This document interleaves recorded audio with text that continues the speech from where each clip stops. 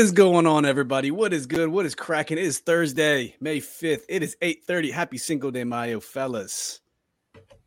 And Dev, muted already, Dev. Muted already. Hey, tonight we have a special lineup of guests for our first inaugural show of the Command This podcast. For all you don't know, we used to be the Washington Football Addicts, and we have rebranded ourselves to Command This. Trying to diversify ourselves, diversify our bonds. If you catch what I'm saying. So we want to open this up with a couple good friends of ours, fellow content creators, fellow Washington regulars, well-knowns throughout the community. So let's go ahead and welcome our man, Mr. Rio Robinson. Welcome to the show, Rio. How you doing, brother? I'm all right. I'm doing great right now, man. How are my fellow comrades, commanders doing right now, man? We are good, man. It's just another day, and happy to get this new thing off the ground, and happy to do with you. And let's also bring on our second guest tonight. Yeah, best for last, Rio. How you like that, baby? Right. Last, baby. Hog Farmer Keith, fresh off fellas. his 60th birthday. Or as he's known in the streets, Hog Farmer Keith. What's up, guys? That's right. Hey, Thanks for joining us, Keith. And there's our new banner, Command This. We want to be more than just a sports podcast. If you attended our barbershops before, we try to talk about a little bit of everything and, mix it up. Of course, we'll be centered around Washington Commanders and stuff like that. But, we'll talk about a little bit of everything, a little bit of life, a little bit of what's going on in the world. You know what I'm saying? Got to get out there. Got to branch out. I love it. There's more in this world to talk about than this fucking team. That's right. Rio got the Nats hat on. Hey, I'm rocking the red. It's game 2 tonight. Caps put out a good win last couple days ago for game 1 versus Florida. But hey, fellas, as we get started, for us, this is technically our 160th episode, and this is going to be our quick post-draft roundtable. 2022 draft is now over. You could see the different emotions on Twitter, on Facebook. Everybody was happy. Some people were sad. I mean, y'all saw. You guys were all part of it. But before we get started, we always want to know with our guests, how did you become a fan of the Washington Redskins, Washington football team / Washington Commanders? So, Rio, let's start with you and tell us how you became a fan of this team that gives us so much heartache. I'm a 30-year-old fan. I was born in 91. The team was 14-2 that year. I was in diapers when they won that Super Bowl. I was about 3.5 months old when they won that Super Bowl. And clearly I'm the reason why the team sucks, because they haven't been good ever since, but until I came into this world. But yeah, my parents, my father and my mom, they passed it down to me, especially my father, though. Like, I'm pretty sure he just got her along the ride for it, but she knew her ball when she was here, rest her soul. But my father, obsessed about the team. It never felt forced onto me. It was just kind of what my life was. I just came out the womb in burgundy and gold. And I'm just here for the ride. I want to see this team win 11 games, go to a conference championship, and maybe a Super Bowl one day. And for those in my demographic of age group as a fan, don't ever question our loyalty to this team, because we have no reason to be here, and we still are. True story. And loving this team made me start my own podcast, YouTube channel. And I'm able to spread my passion for this team, even my disdain, air out grievances, and a nice, raw, unfiltered forum. And you guys' podcast, amongst many others, was an inspiration for me to get going in this shit. So, yeah, man, I love this team to death. They do a lot wrong. I will never view it all through burgundy-coated lenses. But I will also not bitch and moan about every single little thing the team does. And it's not because I'm a fan ambassador. It's because I'm just me, and I'm always call it I see it. Appreciate y'all for having me on again. Thank you very much. If you haven't already done so, go follow his YouTube channel, Rambling with Rio. He is killing it out there. You actually inspire us, and I know you came in late to the game, but man, you killing it. Let's keep it up. Appreciate it, man. Keith, welcome to the show, brother. Hey, what is your fan story? How did you become part of this? I was eating some mayonnaise with my dad. All right, first of all, I don't eat mayonnaise. It's Miracle Whip. Oh, my bad. Mayo. That's right. Tell him. Right. The mayonnaise sandwiches, whatever. But man, I've told the story a million times, so I won't bore you guys. But I grew up, man. My dad was a fan, and he really became a fan because John Riggins was just a dude. And so he just started following the team from there. And, became a giant fan, and it kind of made sense to him too, because he was military, he did Army for 20 years. So, with it being in DC, it just was an easy selection for him. And I just grew up with it. And like Rio, man, I wasn't pressured either. My dad didn't care if I became a fan or not. It just was one of those things where, when Pops is in the military and he's gone all the time, you don't really have that father-son bonding. Yeah. So I kind of knew that the one thing I could do, and bond with him was watch football, and just became a fan with him. That's what's up, man. Yeah. Here we are. Thank you for your father's service. That's good stuff, man. Well, fellas, we have our guests. We have our introduction. We really appreciate you guys coming back on with us. And let's get right into it. So round 1 of the draft. Keith, you were there. Tell us what the atmosphere was like at FedEx Field. Yeah, so before the draft, the atmosphere, there was a lot of people there compared to the year before when I was there. Now, to be fair, we had COVID going on, so the restrictions had lightened up this year. I want to say that both, especially this year, it went really well. There was a lot of alumni there, some that I didn't even know was there until I hopped on Twitter and saw pictures. But there was a lot of alumni there. They were on the field signing autographs. They were back in that content room, hanging out with the podcasters, doing interviews. It was just a real laid back atmosphere. You had long lines, but people didn't seem to mind going to check out the new stuff that was done in the locker room with the new branding, that type of stuff. I know it was also mentioned that they're ripping out those carpets. So for anyone that hasn't recently been in there, that locker room looked dingy as hell. Let's just be honest. But it looks like they're doing a lot of stuff in there to update it, which I thought was cool. And then they had this blow up field goal type deal for the kids, to kind of keep the kids a little busy. So, it was quiet, because you didn't have loudmouths like Rio there. It was quiet, but you could tell everyone that was standing on the field, they were kind of just taking it all in, people meeting people, type ordeal. And that's pretty much the reason why I went, because this year I'm heavily focused on fan engagement, man. I get that this team sucks, and this team has sucked for years, and people don't like certain things about the new branding and so on and so on. But man, it's like when you get there and, you start meeting all these dudes and just, understand that we all share the same passion for this team that's been awful. And like Rio said, we still here, So, it was my goal that night. I didn't really want to chum it up with alumni, even though I would have hit up Mark Rippon if I'd have known he's there. But anyways, same with Doug Williams. Those two I just still haven't met in person. But anyways, more importantly to me, my focus there was just to hang out with people, man. And just, we chat every day on Twitter. Why not, meet the people you talk to all the time? And so the atmosphere was just real laid back. It was cool. Yeah, that's what's up, man. They were serving alcohol, I assume. Yeah. Okay. Yeah. Okay. That's fair. Yeah, I saw they were selling tickets for what? Was there any Bud Light though? There was Bud Light there. Oh, really? not Heineken. Yeah, no, they had Bud Light there. You know what I'm saying? They announced that whole departure, but they still got that thing in the stadium, though, huh? There's no dummies. Well, there was still a Bud Light sign up there, too. Yeah. They Bud Light Pavilion still exists. Yeah, Bud Light Pavilion still exists. Real Ninjas drink Strohs anyways, man. Real Ninjas drink Strohs. I don't know if y'all remember that one. No, what is that? I have no idea what that Strohs. I know what he's talking about. Man. I know what Strohs is. That's in that PBR category right there. I think Dev and I are close to the same age. Right. I've seen that before. What about so I'm guessing there was just everything was up on the big screen. How crowded? How many people do you think were there? Like in your opinion? Oh man, I couldn't even guesstimate. A couple thousand? Yeah, easily. Yeah. I want to say it was almost considering to be like the park and party event.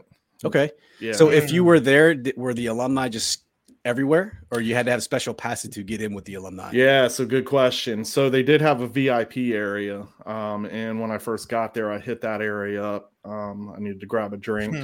There wasn't any alumni there at the time. Tanya Snyder was there. It looked like the VIP area is what Tanya was really hosting more than anything. Yeah.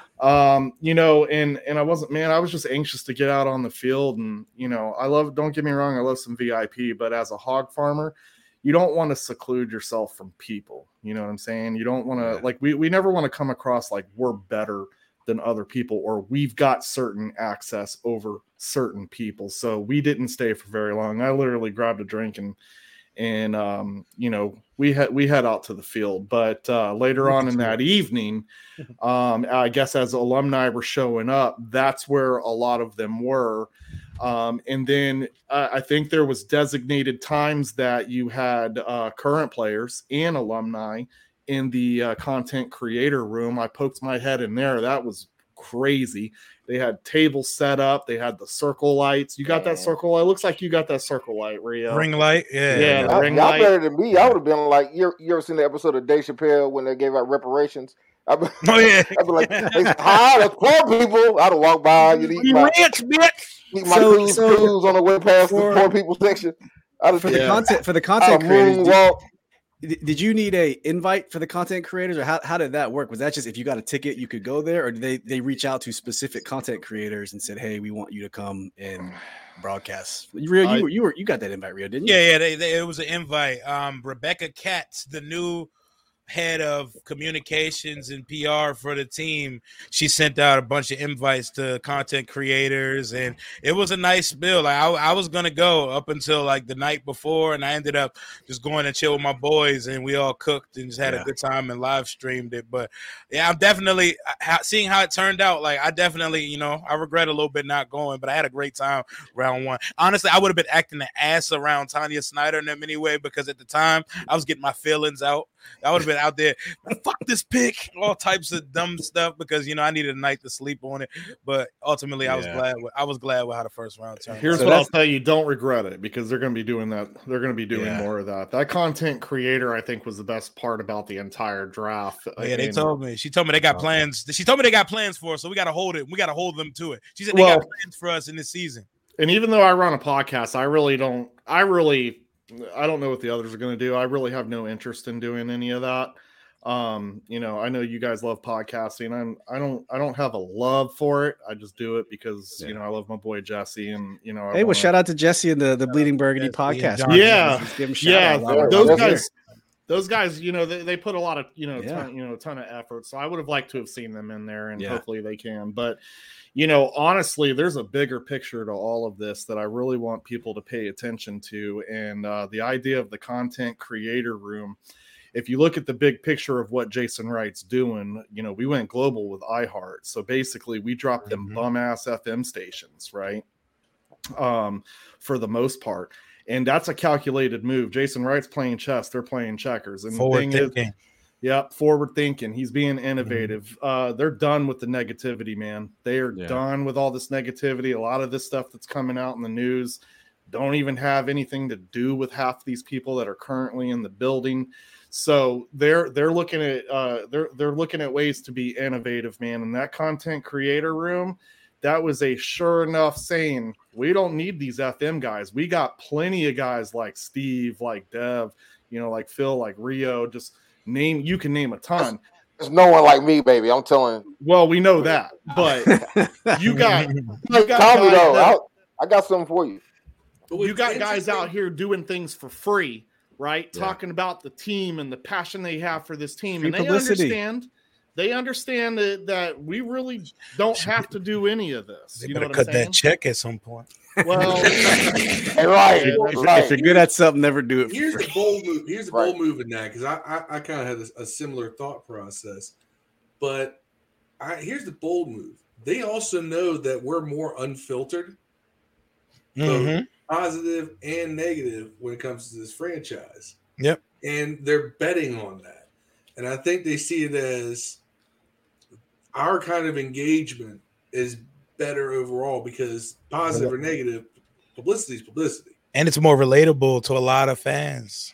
Exactly, because we are fans. Perspective. Yeah. So we got to target Rebecca. We need to get that invite, man. We're not on that level yet, but we got to. I'll shoot your email as soon as we get off of this. Yeah, I think that content creator room is going to change the game, and I think in 2 years we ain't going to be looking towards dudes like JP Finley. That's just me. Hey, they bought. Hey, I can't speak on it. I can't speak on it too much, but they said they got plans for us for camp, whether that be Ashburn or Richmond too. So expect that sort of thing in camp this summer. God, how many podcasters were at the Fan Appreciation Day last year at camp? Everybody. That's where I got to finally meet Rio and Keith. And it was a reunion. We were all there. I got all the pictures and the vlogs of it, man. Yeah, and listen, the feedback we got from the team on that was they loved every single minute of it because they know we were the ones that are putting in our free time to talk about this. And let's just take a moment to recognize that we have 3 fan ambassadors on this show right now. Yeah, Rio and Keith. Look at that. We got 3. I don't know how often that happens, but look at us. Look at us, man, taking over the world. But fellas, let's jump right into the draft recap. And like Rio said earlier, there was some emotion going on there, and this is what the team released. So these were our picks. So I want to get through and see what your guys' mental state was at the time this was happening. I think Rio, I was trying to catch a little bit of your live stream. We were live streaming too, but so quick recap of the first round. We were sitting at 11, and we trade back with New Orleans, and we thought at least we thought it's going to be Kyle Hamilton, and then Baltimore 1 pick ahead of us. We dropped back to 16 at 15. Baltimore got him 14. Kyle Hamilton was gone. I know Dev was hurt. We did our predictions on your prediction show. Phil and I both said Drake London, who went way earlier than we got him, and then Dev did say Kyle Hamilton. But so Rio, give me your thoughts on Jahan Dotson. He's not of the big 4 wide receivers any of us were talking about leading up to the draft, especially you and all your pre-draft stuff. So how did you feel about the first pick, man? Don't hold back. It was funny because I probably had him at like wide receiver 6, wide receiver 7. But at the time I was I thought we were just trading back just to say we traded back at that point. And I was so convinced and fixated that it was going to be Chris Olave or Jameson Williams. I'm a short-sighted, closed-minded fan to the first round this year. I was like, it's wide receiver or bust. I never want to see a wide receiver room where the wide receiver 2 has like 900 yards different than the rest of the room, but it's like bad. Like our second receiver was J.D. McKissick with 380 yards last year. So it was wide receiver or bust for me. So we trade back with Olave, Kyle Hamilton, and Jameson Williams on the board. And immediately the team we trade with takes Chris Olave at 11. Then the next pick, the Lions come flying up from 32 to 12 for Jameson Williams, a guy coming off an ACL test. So that tells you how special that guy is. Would have been the number 1 had he not gotten injured. He would have been number 1. 100%. The way Rio broke it down, though, he broke it down. I'm not gonna lie. I felt like I heard the dun, dun, dun, dun, dun, dun, dun, dun. I thought I heard that going on in the background. Like, hey, Rio was breaking it down. But you're right. It's crazy. Like the value we got for the pick too. Like to go from 11 to 16, you usually expect a 3rd and a 5th. We got a 3rd, which we recouped since the Carson trade, and we got a 4th round pick, and we ended up trading that and flipping that for some more shit. So it could have just been Kyle Hamilton or Chris Olave, and we flipped that into all this shit that you see here on this list. My initial reaction was, Jahan Dotson's going to be a slot receiver. He's even smaller than the Ohio State boy. He's like wide receiver 10. What the fuck are we doing? But I know Dotson clearly, though, because I watched what he did to Maryland last year, and I've seen him play, and he played with a terrible quarterback. So everything he did do was absolutely earned. He wasn't my preference, but I think we may have found something here, and he's for sure starting for us this year, and he should play a big role in the offense. And I'm glad they went offense and didn't take a fucking defensive lineman or like a guard in the first round, because I would have really blown a gasket. Flipped out. Hey, welcome to the stream, Marcus and Ziga. Marcus, good friend of the show, always sharing content, everyone's content for that matter. His group SportsView too, everywhere. So Marcus's family, what's up? And so Keith, tell us what it was like when they announced that first round pick when they were shown on the big screen. What was your reaction first off personally, and what was everyone else's reaction at FedEx Field? So I was actually supposed to fake my reaction. If that makes any sense. So they told you to be happy, get excited, Keith. Yeah, because there was a gentleman down there that was taking some snappies, right? And so I couldn't, I basically said, man, I can't fake something that, I just can't do that. You're going to get a real reaction if you want it, and then I'll give you my real reaction, and then I'll give you a fake reaction afterwards, and you can use whatever one you want from there. There's a reason why I'm telling you that, because of course Dotson, gets picked, and my first initial reaction was I put my hands on my head and I said, who's that? Now, I'm not a college guru like, guys like Rio. I don't go that far back, man. I can't. It's hard, man, with 2 kids. It's hard. You can't watch Rio's like college football Basquiat over here, man. Yeah. Basquiat. I don't know about all that, man. All I knew is when this dude got drafted, he broke everybody's mock drafts on Twitter. Yeah. And that's why I make fun of people who do mock drafts. I know that everyone does it for fun, but it's funny because this year. Because it never plays out for the most part. It's fun. Mock draft started breaking as soon as pick 3, because when Stingley came off at 3, which I knew he was going to go before Sauce Gardner, but drafts just started breaking worldwide at that point. Yeah. So basically what I did was, my reaction was, all right, well, I'm no football guy, when it comes to picking these guys. I'm like, obviously there was some kind of plan. The thing was I was with you guys. If we were staying at 11, I was gun-ho for Kyle Hamilton. Yeah. It wasn't 30 minutes before the draft when our girl Tanya Snyder is telling everybody Ron wants Drake London, that was his number.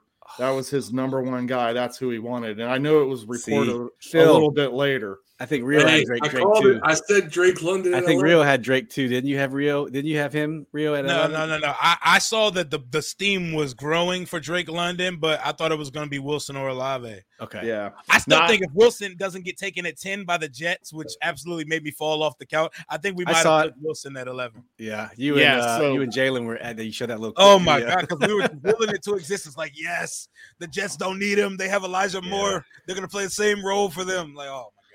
Well, Phil is a Penn State fan, so I'm sure he's probably happy to have a guy like Jahan Dotson. I got to watch Jahan Dotson. That's why when people were like, "Who's this bum? He wouldn't have gone till the 3rd round." I'm like, okay, that's wild.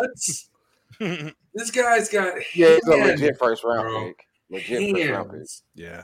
So now when they drafted him, my first thought was, well, if Wentz goes down, at least we know that when Heineke throws the ball over his head, he will catch it because he's got hands.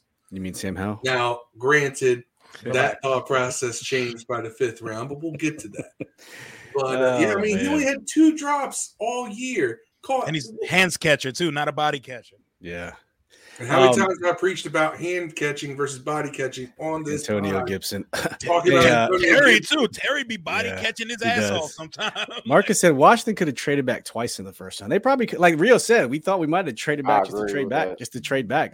It probably was possible. It ended up I wasn't mad at Dotson the pick. I think he's a terrific player. I think he's worthy of being picked in the first round. My problem with it is that, man, we have the worst linebacking team in the entire NFL, bro. No, I'm like, if you're gonna trade, there's no other team with worse linebackers than Washington. We couldn't take off ball backer in the first back-to-back years. Man, no, I wouldn't have done that. But I was thinking you could at least win and got one of our other weak positions like Kyle Hamilton out of the way. You could have had Kyle Hamilton, and you could have also had Dean. You know what I'm saying? You had to go offense, bro. Yeah, third offense. Man, you didn't have to. I get the need and want for offense, but you really think about it, Dotson, unless he's outstanding, unless he's like a Jefferson, like fine, like that, he's probably not going to catch more balls than Terry or Samuels or McKissick or Thomas. But if he takes attention off Terry, man, then that's worthy. Cool. That's cool and all, but you could have got to take attention off Terry in the second round. But he can also ball though. He can ball. I don't think Dotson's a bad player. I'm saying that I don't think he's a bad player. I don't think he wasn't worthy of the pick. But I'm saying for Washington, you could have got a guy who immediately is a day one starter guy you look for in your offense. Day one, going to be on there 50-something snaps a game. But now you got a receiver. Dotson is going to be a problem. But he's going to catch if he touches the ball 50 to 60 times, that's a win. But you're looking at a guy who's going to be on 100 snaps a game sometimes or something. You know, that's a whole in a position where we needed it. Worst case, Diami or Sims had to start as third receiver. Worst case, we had Diami or Sims starting the third receiver. They could probably catch 40 or 50 balls, bro. You could have got one of the receivers in the second round pick. He could have caught 40 or 50 balls. With the ball in his hand, though. He's a playmaker. I agree, but you're gonna see a whole lot of you're gonna be seeing your boy from Tennessee that got traded to Philly next year, running deep down the middle of the field, running deep across the middle of the field against nobody at Mike and McCain. And the ball not gonna make it to him because Jalen Hurts sucks. Time out. You want to talk about cutting off your nose to spite your face. All right. AJ Brown wanted all this money, so he gets traded to Philly because Tennessee won't pay him all this money. So now he's going to get all this money. And in exchange, he gets to have Jalen Hurts throwing the ball, and he has to live in Philly. Bless him. Man, McLaurin had Heineke throwing the ball, bro. You ain't got Kuja. Take it from me. You know what I'm saying? I mean, I don't feel bad for him, man. I mean, Tannehill wasn't really lighting the world on fire. You know what I'm saying? It's a thrower. Look, I'm not the biggest Tannehill fan either, and I've got to watch him in person. He's significantly better than Hurts, though. He's way better. Let me ask you, fellas. Let me bring this to the forefront. So, in my opinion, if you draft a wide receiver in the first round, specifically the top 15-ish, that should be a wide receiver 1. You don't draft a wide receiver 2 or a wide receiver 3 in the first round. I think it depends. But hold on. Do you think they were drafting an insurance policy on Terry McLaurin in case they can't get a deal done? Hell no. That's what I want to ask you. Hell no. Either way, though, look at it like this, man. Washington picking receivers in the first round is about as bad as Johnny Depp's choice in women, man. Yeah. Hey, shout out to Show Up, Show Out, the football team. Thanks for joining. He said Dotson going to be looked at day one. Ron's the team guy. Dotson's a starter. So, I mean, you might as well call him a 1 because he's going to be starting opposite Terry on the field on the outside. The starting lineup is going to have Curtis, Terry, and Dotson on the field when we line up. Who do you think will have a better year next year, Hamilton or Dotson? You said what? Who you think will have a better year next year, Hamilton or Dotson? I mean, Hamilton's going to be. All right, then that's who we should have picked, then, right? That's who we should have picked. No, hell no. I don't even think we would have used. Who's Hamilton the better player? Who you think is going to be the better player? Hamilton, he went to the place he was supposed to go. You don't trust the organization that would have utilized him correctly. You don't trust the guy. You don't trust Washington to pick a safety and use him right, but you expect him to pick a receiver. Yes. Out of any of the team in the league picking receivers. Yes. It's like receivers and second round picks. It was receiver or bust for me. It was receiver or bust for me in the first round this year. So I'm with the shits, bro. Man, he better be good. He better be better than Hamilton, bro. He better be better than Hamilton. Like Hamilton, if Hamilton or Dean have a better career than him, dog. How do you compare that? He was at 16. How do you compare that? Like, what's a great question. Dev, everybody says Hamilton's this elite, game-changing player. You could have got him in the third round. We're talking about wide receiver versus safety. How do you compare? Which one did we need worse? A wide receiver or a safety? No, he's talking about how do you what are the metrics to say which one had a better year? Right. Easily. One of them might be a Pro Bowler, one of them might be an All-Pro, one make the All-Rookie team, and one might not. Which one did we need more, though? Our second best receiver had 300 yards last year and 0 touchdowns. Man, and you could argue the second best receiver could have been a running back. I think that's an arguable point. And our second best receiver didn't need. I wasn't even counting McKissick. Adam Humphries was number 2 for us with 300 yards and 0 touchdowns last year. Our second, third, and fourth and fifth option at receiver didn't play, bro. Thomas didn't play. De'Ami played a lot. De'Ami and Milne got a lot of tick and did. Thomas didn't play a lot. McKissick didn't play. There's a lot of, you know what I'm saying? Samuels didn't play. There's a lot of balls that didn't get thrown to people that could have got balls. He got way more than enough snaps to finish the season with 12 catches for 165 yards. Did Dax Milne finish with enough snaps to finish with more than 9 catches for 80 yards, bro? And you making my point. You making my point. I told you they can't make receivers good. I told you this. Well, obviously, they haven't drafted one high since Dotson, and none of these guys here were picking when Dotson was selected. I mean, that's what everybody says. These guys weren't picking. Man, get me who's playing Mike, man? Answer that. Who's playing Mike? They'll figure that out, man. Fuck a linebacker. We need to score more than 90 yards in the game. All right. Well, we spent enough time on the first round pick. Let's move on to the Roll Tide connection. 19 points a game. Third. Yeah. Roll second and third. I mean, we allow. We picked up Fedarian Mathis in the second round at 47, and then Brian Robinson Jr. for a running back in at the 98th pick in round 3. Keith, how do you feel about another Bama defensive lineman? And then what's your thoughts on that running back position in the third round? What do you feel about that? Yeah, so, that DT position, I kind of had a feeling something like this was going to happen. I wouldn't have guessed second, but, when that Payne news dropped, that was dropped on purpose. That was basically to let the fans know, all right, this guy's not getting re-signed. We're going to have to make it up elsewhere. So I guess they took a look at Fedarian and said, this guy's going to bring value. They probably, from what I've read and seen, it's almost like Fedarian's kind of got a better skill set than Payne. But, that's to be determined out on the field. I don't know. Everyone always has an opinion, and, some believe so, some don't. So it was a little surprising. But at this point, at this pick, it told me Ron is not drafting BPA. Ron is drafting to fill needs. In upcoming needs. It almost looked like to me Ron knew that he was also drafting guys. I know this is going to sound stupid because the draft is supposed to be drafting for the future, but we have a team where we're not lucky like that. We don't just draft for the future. We're drafting for this year, right? So right. I took this as Ron is basically, he's now going to grab guys that he feels are going to be solid. So instead of going after your Kyle Hamilton at 11, and dealing with that type of contract down the road, he was going to just bring in some solid guys. Then we hate dealing with good player contracts. You know what I'm saying? We want to pay $20 million a year. We'll let Trent go to a team and almost go to Super Bowl for a 5th round pick that don't play. You might as well say you hate Coach Ron then, because I like Ron.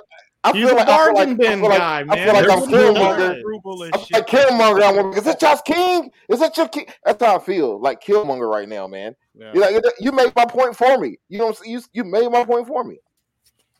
Well, Brian Robinson was also a need too, because we all know about Antonio Gibson. You can't tell me they drafted him by needs and didn't get and they could have picked a linebacker in the second round too. They picked a defensive tackle. I agree with the running back pick 100%. I mean, I can see that I understand where you're coming from about the linebacker, because that's something that I think everybody on Twitter learned what the hell Mike meant this year, because that's all people kept saying is Mike. D-line. They sounded like the damn camel on that. Hey, Mike, it's hump day. Like if the fucking D-line actually performed to their fucking draft status, linebacker's job would be so much easier. True. Can we also keep in mind that we only run 2 linebackers 75% of the time? I also think that we only run 2 linebackers. 2 linebackers 75% of the time. Yeah, we're only in base. We ain't got one. We ain't got one. Which is why Buffalo nickel became like. We're gonna be seeing a lot of Cole Holcomb and Jamin Davis, bro. Like I don't know why people expect that. I like Jamin Davis though. I like Cole Holcomb too. Him on the field all day, when it's not gonna happen like that. So I just want some guy who can guard the middle of the field, bro. Reclaiming the term, by the way. I truly believe that we're gonna see Landon Collins back on this team. Please, somebody. There's reasons behind that. Now, obviously, it may not happen, and I'll look stupid. But what's Hightower at? Who got Hightower? Is he still out there? Who? He's still out there, Dante Hightower. Yeah, man. But the thing is, they really like Collins. Collins, towards the end of the season, started to fall into this role that everyone was talking about, and he was all right with it. The problem was, and this is the great thing, and I was on top of this. shit, right? Because I wanted to know what was going on with Collins. And legit, dude was about to sign until that Wentz news dropped. And that Wentz news dropped out of nowhere. And that's because this team wasn't waiting. They weren't going to let this sit and ponder. They made the decision. Well, as we know this story, unfortunately, they had to come back and be like, yo, can you take less of a discount? Can you take even more of a discount? He gonna come back. Collins is like, no, I'm not going to. But once he hit that market and saw that there ain't a need like there was for him, when we picked him up. There ain't any need for him. Nobody's touched him. And so I think his agent's going to be like, yo, you've already established a relationship with these guys. You really want to bail out somewhere else and run into this same problem? So in my opinion, I feel like my man's going to be on this team. So then I don't think we're going to have to necessarily freak too much out about the linebacker because of what Phil brought up. We're only running 2 at a certain percentage most of the time. Yeah. Most of the time. So that's why everyone started mentioning Buffalo nickel. And that, like I said, that was the next that was the next word for generational talent. When we were drafting Chase Young, it was position flex. Yeah. Generational talent. Tell me what that means. What does generational talent mean? No one can really tell me. And Steve will tell you it's not Buffalo nickel. I've been preaching this. It's hero back. Hey, Rio, I want to get your thoughts on this one. So Marcus says, I like the pick, but we're very messed up the defensive tackle. We could have resigned Tim Settle. So we got Fedarian Mathis in the second round. We let Ioannidis go and Tim Settle go. So how do you feel about the 2 DTs leaving and then the delta of being Fedarian Mathis? I feel like the player they picked, makes sense for what we've lost this offseason.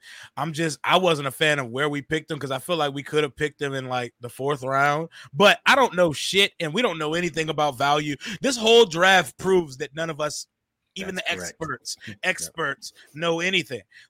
We've never seen a draft like this, bro. Fucking Nakobe Dean was almost a 4th round pick. Yeah. Malik Willis and Sam Howell and Bailey Zappi went before Sam. It was a crazy draft with value. So I hated the Fedarian Mathis pick. I knew the player was. I'm sitting here we're looking at the board. You see Brisker. And at the time, we didn't know about all these things with Nakobe Dean. I thought it was 100% going to be Nakobe Dean. I was like, Jack Del Rio and Ron aren't going to turn up this classic linebacker style. But then we find out he has a laundry list of medicals, and he's refusing surgery on a couple things. Pec injuries, shoulder injuries, all types of in the pec. It's hard to come back from that. Brian Aracco knows pec injuries in this team. You think Brian Aracco, that was annoying. You think us getting Fedarian Mathis, who I like him, by the way. Would I like the linebacker, but I do like the guy. You think us getting Fedarian Mathis will lend us a playing more 5-2? I think he's going to fill in kind of like the Matt Ioannidis role, but he's more of a space eater. Matt Ioannidis played over 50-60% of the snaps last year. So he's I think the theme of this draft was getting older players, experienced players that you could just pop into the lineup right away. They're not projecting for the future because they know in year 3 with who our owner is, it's time to show some fucking results. You have on paper the league's 32nd ranked schedule. They want players that could come in right now and they could just throw them out on the field and get all I'm saying is the old Dan would have drafted Hamilton. All I'm saying. Hey man, I'm glad he was on his fucking boat. The 3rd round pick, Brian Robinson, though, I love that pick because I've said all offseason, Antonio Gibson needs a running mate. He needs to be in a back by committee situation. I'm not sure he should get as many touches as he's been getting. I don't think he's ready to take the battering and the bruising of the position. He lacks vision. He leaves a lot to be desired with leaving yards on the field. And when you lead the league in fumbles, Ron said it to Julie in his one-on-one yesterday 4 times. Ball security, ball security, ball security. This guy never fumbled one time in Alabama, and he's had over 600 touches there. So I'm loving it. You ever pay attention to when Gibson gets tackled? I feel like he always falls to the ground all ugly. It's his run style. He's He runs. He's not built to be a running back, bro. He runs like a receiver. Man, he is built to be I will give Gibson credit because you can obviously tell that he's responding to coaching. As the season went on, you saw that he went from how he usually runs with the ball, which is down low like a wide receiver. Mm-hmm. And he was bringing that thing up tight and tucked towards his shoulder as the season went on. Now, that's a habit that you have that's not easy to break. because that's your natural position of holding the ball. Yep. But I think that, taking the carries off of him gives him more extended value as the season goes on. Spells him. Yeah. Well, Keith, let me ask you this. He always loses the ball standing up too, man. He never it's a but but fellas, listen, and this is really for Keith. We traditionally keep 3 running backs, active running backs. So you got Gibson, McKissick, Patterson, and now Robinson. Not Patterson. Pick. That's it's what not I'm saying. Patterson. So who is the odd man out? You Patterson. got 4 practice squad. Patterson. I think they'll keep 4.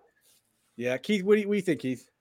Yeah, I think if he doesn't have a spot on special teams, he's going to hit the practice squad. I mean, someone might have interest, but again, he was a preseason MVP, but this season he's a great story. But there's always a great story to a lot of these guys that come out. I mean, we always root for the underdog, and that's what he is. But like Samus Reyes. Yeah, exactly. The reality is, though, I will say this: for as low as Patterson was picked and everything, or if he was an undrafted free agent, his stat line isn't horrible. No, he's not terrible at all. But I think that Brian Robinson does a lot of what you expected out of Patterson better because he's more physically gifted than Patterson, just because he has the size. Patterson's kind of like Maurice Jones-Drew, poor man's version. Whereas Robinson, I think, is going to be more of your traditional power back. He's a straight ahead north-south runner. And I think that him pairing him with Gibson is great because Gibson doesn't go down like as easily as, say, McKissick does running the ball. And that way you're not trying to use McKissick so much as a running back. Keep him as a third down guy. Keep him as a pass receiver. Robinson's also a great pass protector. He's the best pass protecting back we have on this team already. So yeah, that part. And we need that. We've seen what happens when our backs. We've had 2 quarterbacks go down with season-ending injuries due to backs not picking up the blitz. Brian Robinson can block. When's the last time though that we had a breakaway touchdown from a running back where it was a long touchdown? Peterson? Adrian Peterson. Oh yeah, it was that one, right? Where he was running out of gas at the end. Gibson has that Portis thing where he just can't break away in the open field. Like, he had the screen pass, but it's not. But when he takes a carry, he can't do it, and he misses gaping holes in the line sometimes. I like Gibson. I love Gibson. I just felt like a back by committee, a duo back there could get it done. And if Ron's trying to recreate D'Angelo Williams and Jonathan Stewart, we just got the Jonathan Stewart of that mix. And and shout out to Gibson though. He was saying he does miss holes, but I think a lot of times he outruns his block and runs up, linemen's backs because he's an impatient running back because he just got turned into a running back. I think that'll come, but I like the Robinson pick in the 3rd round, man. He's a legit starting NFL running back. Yes. Yeah, my last point is I don't believe in paying running backs. You got Gibson under contract for 2 more years. You already put that next guy, get him in rotation, get him rolling, because when that contract's up, it was thank you for your service. And we ran the tread off the tires, and now you go take them shits elsewhere. It's the same with Dallas. Like they just did the same thing. Like they're just smart about their decision-making process. And like I said, when we talk about, you look at this draft, it's unlike what we've seen before. I mean, I truly believe their decision-making process, they knew what guys they wanted, and they did not care about value. And now perform. They were just looking at, all right, we need to get this guy this round because he might not make it to our next pick. Yep. And I think that's the way that they took a look at this whole thing. But I'm wondering if we're ever going to see a true fullback position come back. I feel like miss it. Larry Sellers, who was 36? Brain fart. Darrell Young. I mean, what a good position to have, man. And I think that's what they truly like Brian Robinson for is his blocking ability. So I think you're going to see kind of a glimpse of a fullback scenario, but it's not a true fullback. No, that boy gonna end up RB1 by the end of the season. Hey, you know what? Whatever. Bye, Gibson. Marcus says we got a great combination of power, Robinson and speed. Gibson, maybe we can use him in Samuels and a Debo Samuel role. I think it's time for Scott Gibson. I'll have something to say about speed. Me and Jalen, we've been talking about this for the last few weeks. Gibson put on too much weight when he made the transition from receiver to running back, and he put on like too much bad weight, and it slowed him down. He hasn't looked like he's played at 4.3, 4.4. or barely 4.5 speed. Is it because it's slow and indecisiveness because he's learning the position, or is he just not hitting it? He's not moving like he did at Memphis. Right. That's why everybody says split Gibson out at receiver. Right now, he's not moving like he could do. He lost weight. Well, apparently they said today he lost 10 plus pounds in the offseason because he needed to. He hasn't been moving like that Memphis guy that ran a 4.3 at all. Yep. Never seen. I'm fine with that. Run. Because now when you got Robinson, now you don't have to worry about running Gibson on all the power runs. You don't have to run dive and gap with him all the time. Let him run off tackle. Let him run belly. Let him run those runs that go outside the guard. Mm-hmm. And then let Robinson half the damn time we were trying to QB sneak fucking Heineke up the middle. Either that or we're running shotgun. We're running shotgun zone. Third and 1 is shotgun zone. I don't want to get frustrated again. Let's move on to our 4th and 5th rounds, fellas. And we'll close out 5, 7, 7. The good stuff happens. Percy Butler, safety at 7.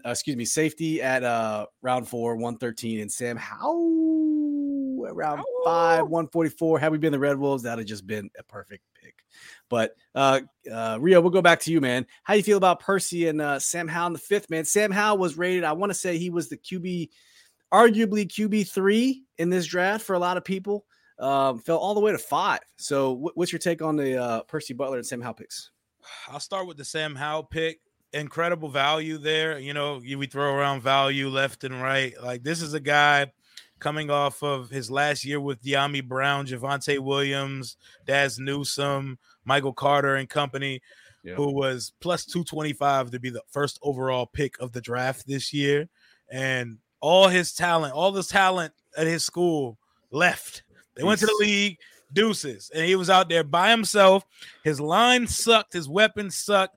And he managed to still put up 24 touchdowns, under double-digit interceptions, and he ran for 850 yards and 11 touchdowns in a bad year, coming off a 38 touchdown season and a 34 touchdown season the 2 years before.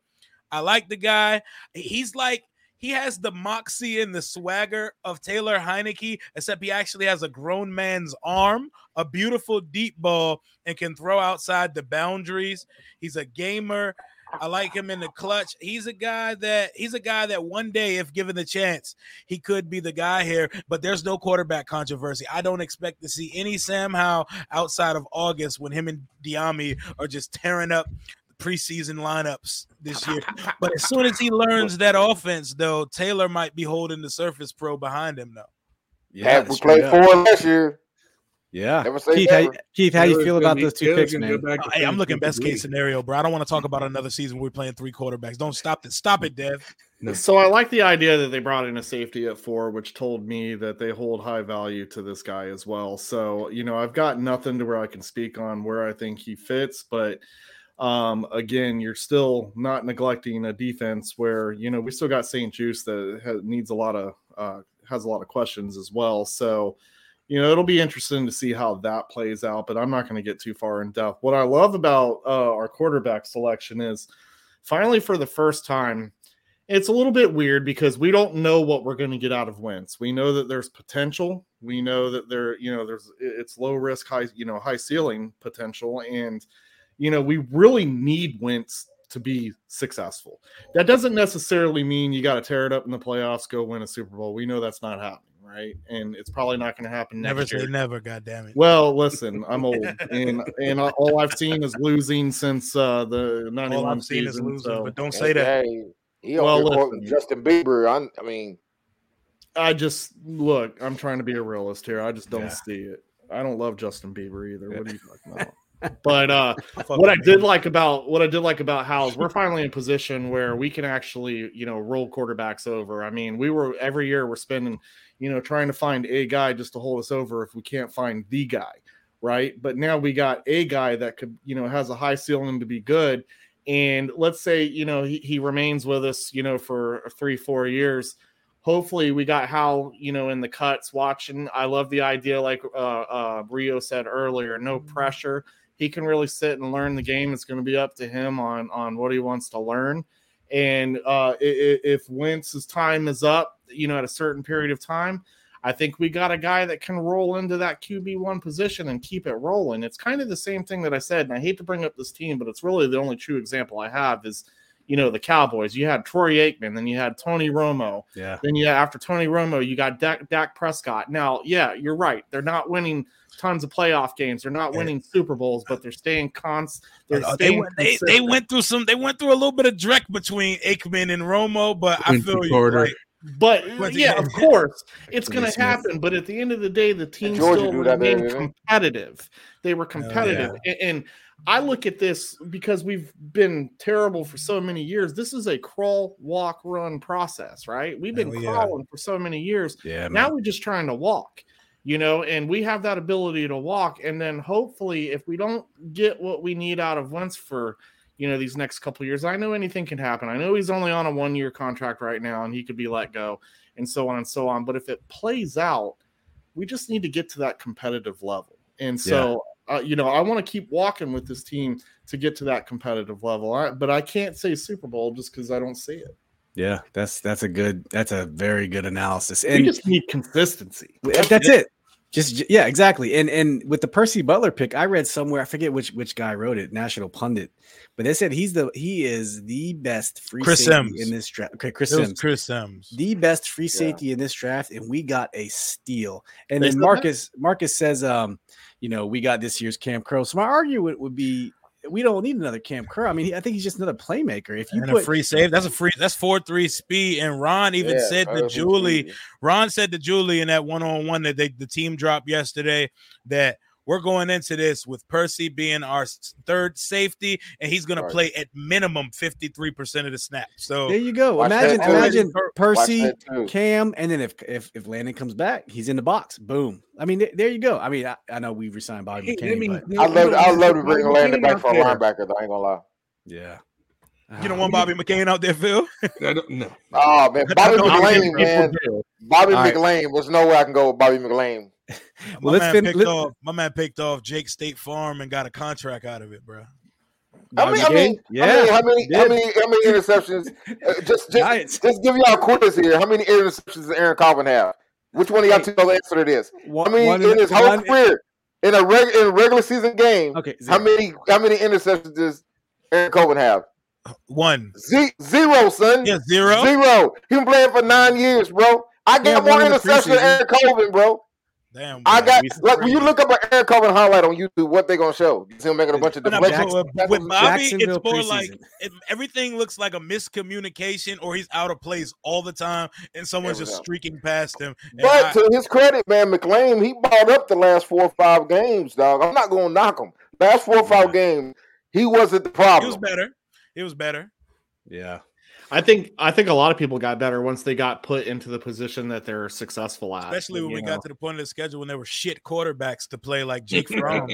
I feel like the adjustments that were made last season were just too late. But Keith, you're right. That's a coach's job. You put your players in position to be successful. That's your job. Yeah, but once you do, they gotta show up. Once you do, we made adjustments. We went on a win streak, and then everyone got hurt or got COVID. Yeah, the COVID right when we started to get it figured out, everything went to hell. Yeah. Who had the best draft in the division then? I think Eagles, maybe. Philly. Nah. I'm not looking forward to seeing Jordan. The Giants had like 2 layup picks at 5 and 7, and they had the best top-heavy draft. Tough loves Ron. If you count AJ Brown, I guess the Eagles had the best draft. Yeah, I guess. Yeah, it's hard though. They still have Jalen Hurts at quarterback. 100%. And that does not put any fear in my heart, bro. I think I could outpass Jalen Hurts. Oh man. Well, let's finish this up, fellas. Round 5, 7 and 7. Cole Turner out of Nevada at round 5, 149. Chris Paul, offensive lineman at Tulsa, round 7. The real Chris Paul.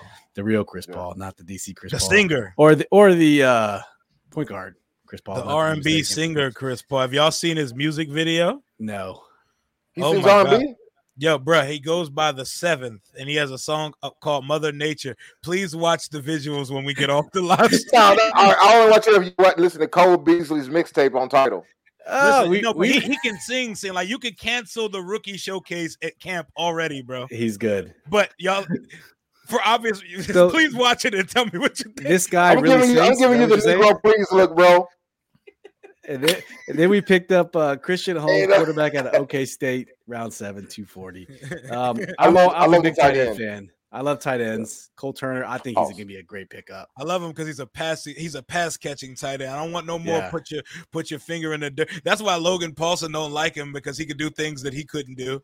You know, I was like, I'll wait for fucking Chris Cooley's opinion on Cole Turner, because this motherfucker just wants to put his finger in the dirt and care about blocking and shit. Let John Bates do that shit. We need somebody that can catch a fade. Logan Paul's like, he's all right, but he ain't no Logan Paulson. You know what I'm saying? I can tell you, depending on how was not a good one. The last true well-rounded tight end we had was Cooley. Yeah. Right? Somebody who could block, catch everything. Mm-hmm. Yeah. Right. Hey, Logan's gonna be back better than ever this year, man. I got faith. What you understand is that we are loaded at tight end right now. Love Logan Thomas, man. It's my favorite player on the team is Logan Thomas. We can run a lot of 2 tight end sets and then just throw whoever we want, because let's not forget, three and go on. As much as Bates gets talked about for being a blocker, he showed he can catch the ball. Yeah, he's got hands like we were talking about how Dotson has hands. Mm-hmm. He doesn't drop passes. He got a little bit of wiggle when he gets it too. Yeah. He's no Jeremy Stinkle. Oh Lord Jesus. I think Stone hands. I think we need to come to a realization as a family and as a fan base that Sammis Reyes is not going to be a tight end in this league, bro. Yeah, that one's going to hurt, but it's reality. That's your fullback. You're right. That's a big ass fullback. Practice squad legend. He could be a fullback. Fast enough, strong enough, big enough. Man. Well, fellas, I think we've culminated. We're coming up on an hour here. We just want to thank Rio and Keith, Hawk Farmer Keith, for your time this evening, fellas. This has been fun. Love you guys have you guys back on sometime. And before we go though, you know, we want to give you guys, let's do a couple round of shout outs. So Keith, we'll start with you. You got any shout outs you want to throw out to the community while you got the mic? Yeah, I mean, really, the only shout out I have is June 11th. We're doing that golf tournament with the Hog Farmers, and we're teaming up with Bob Early and that, and just, you know, going to raise a ton of money to bring in. So that's going to be cool. You know, so if anybody wants to check that out, they can hit hogfarmercharity.org. Other than that, that's it, man. I've just been hanging out with everybody on all their shows and just having a good time. So it's cool.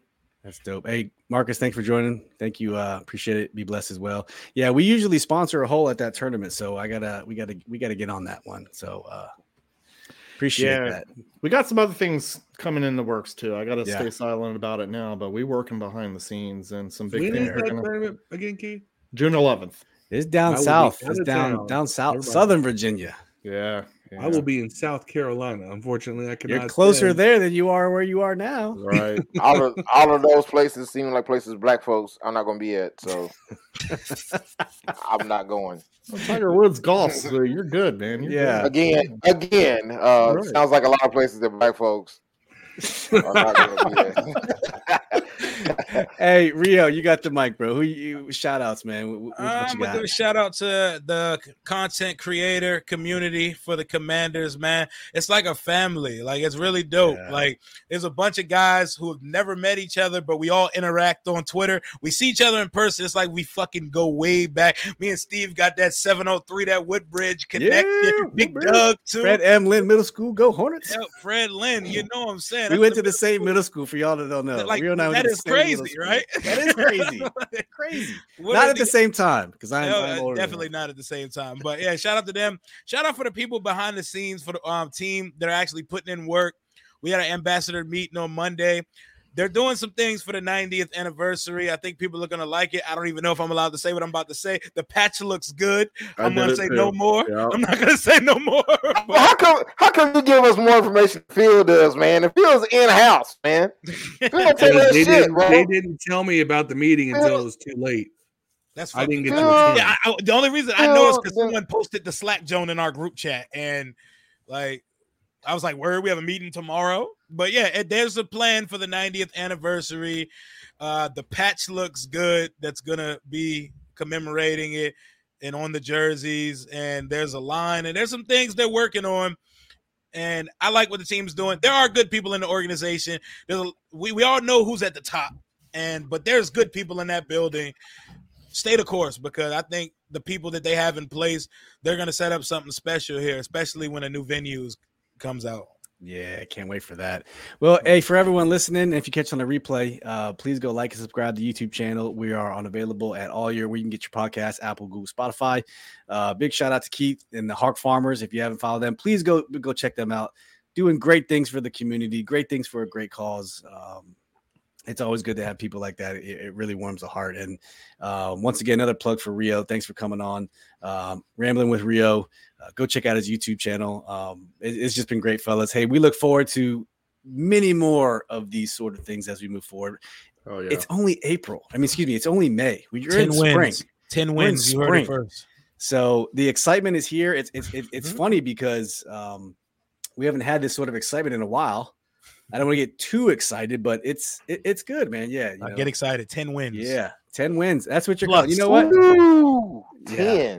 We'll tackle that later on. That'd be that schedule is schedule's out next week. Schedule. It is. Yeah. Like you said earlier. I'm with you, man. I'm with you on it. No, it is the easiest schedule in the NFL on paper. Already on paper. Yeah. Correct. Last year, I think we were top 10, top 10. We were like the fourth hardest schedule. Yeah, it was rough. It was rough. That's why I was pissed that we made it to the playoffs, because we were fake as hell. We were a fake playoff team. Yeah. And we had to play that schedule. Let's open up versus Chicago or Houston and get this shit cracking. Yeah. And Marcus says, go bet on your horses Saturday, Kentucky Derby. Oh yeah, Dad. Hey, I might be there, bro. Put on your suit. I remember since I was a kid. I can't run from bullets like I used to. It's like the worst part of Louisville, man. I don't know. Like, if y'all go to Louisville, be careful. It's like 3 places you don't want to go, man. West End, Broadway. You don't want to go anywhere that has a hospital on the street, bro. Just stay away from that area. Anything named after a black athlete, any street named after a black athlete, don't go there, bro. For sure. Yeah. Or black like political. A black person. If it say Malcolm X or MLK. Yeah. Hey, man, it's easy because it's Louisville. You already know who it's named after, Muhammad Ali. Don't go there, bro. Hell yeah. Someone's waiting for you up there. Don't go there. But if you just wanted to see the horses, it's cool. Man. See, y'all don't get this no more education on a regular basis. This is what we bring to the table. So, all right, fellas.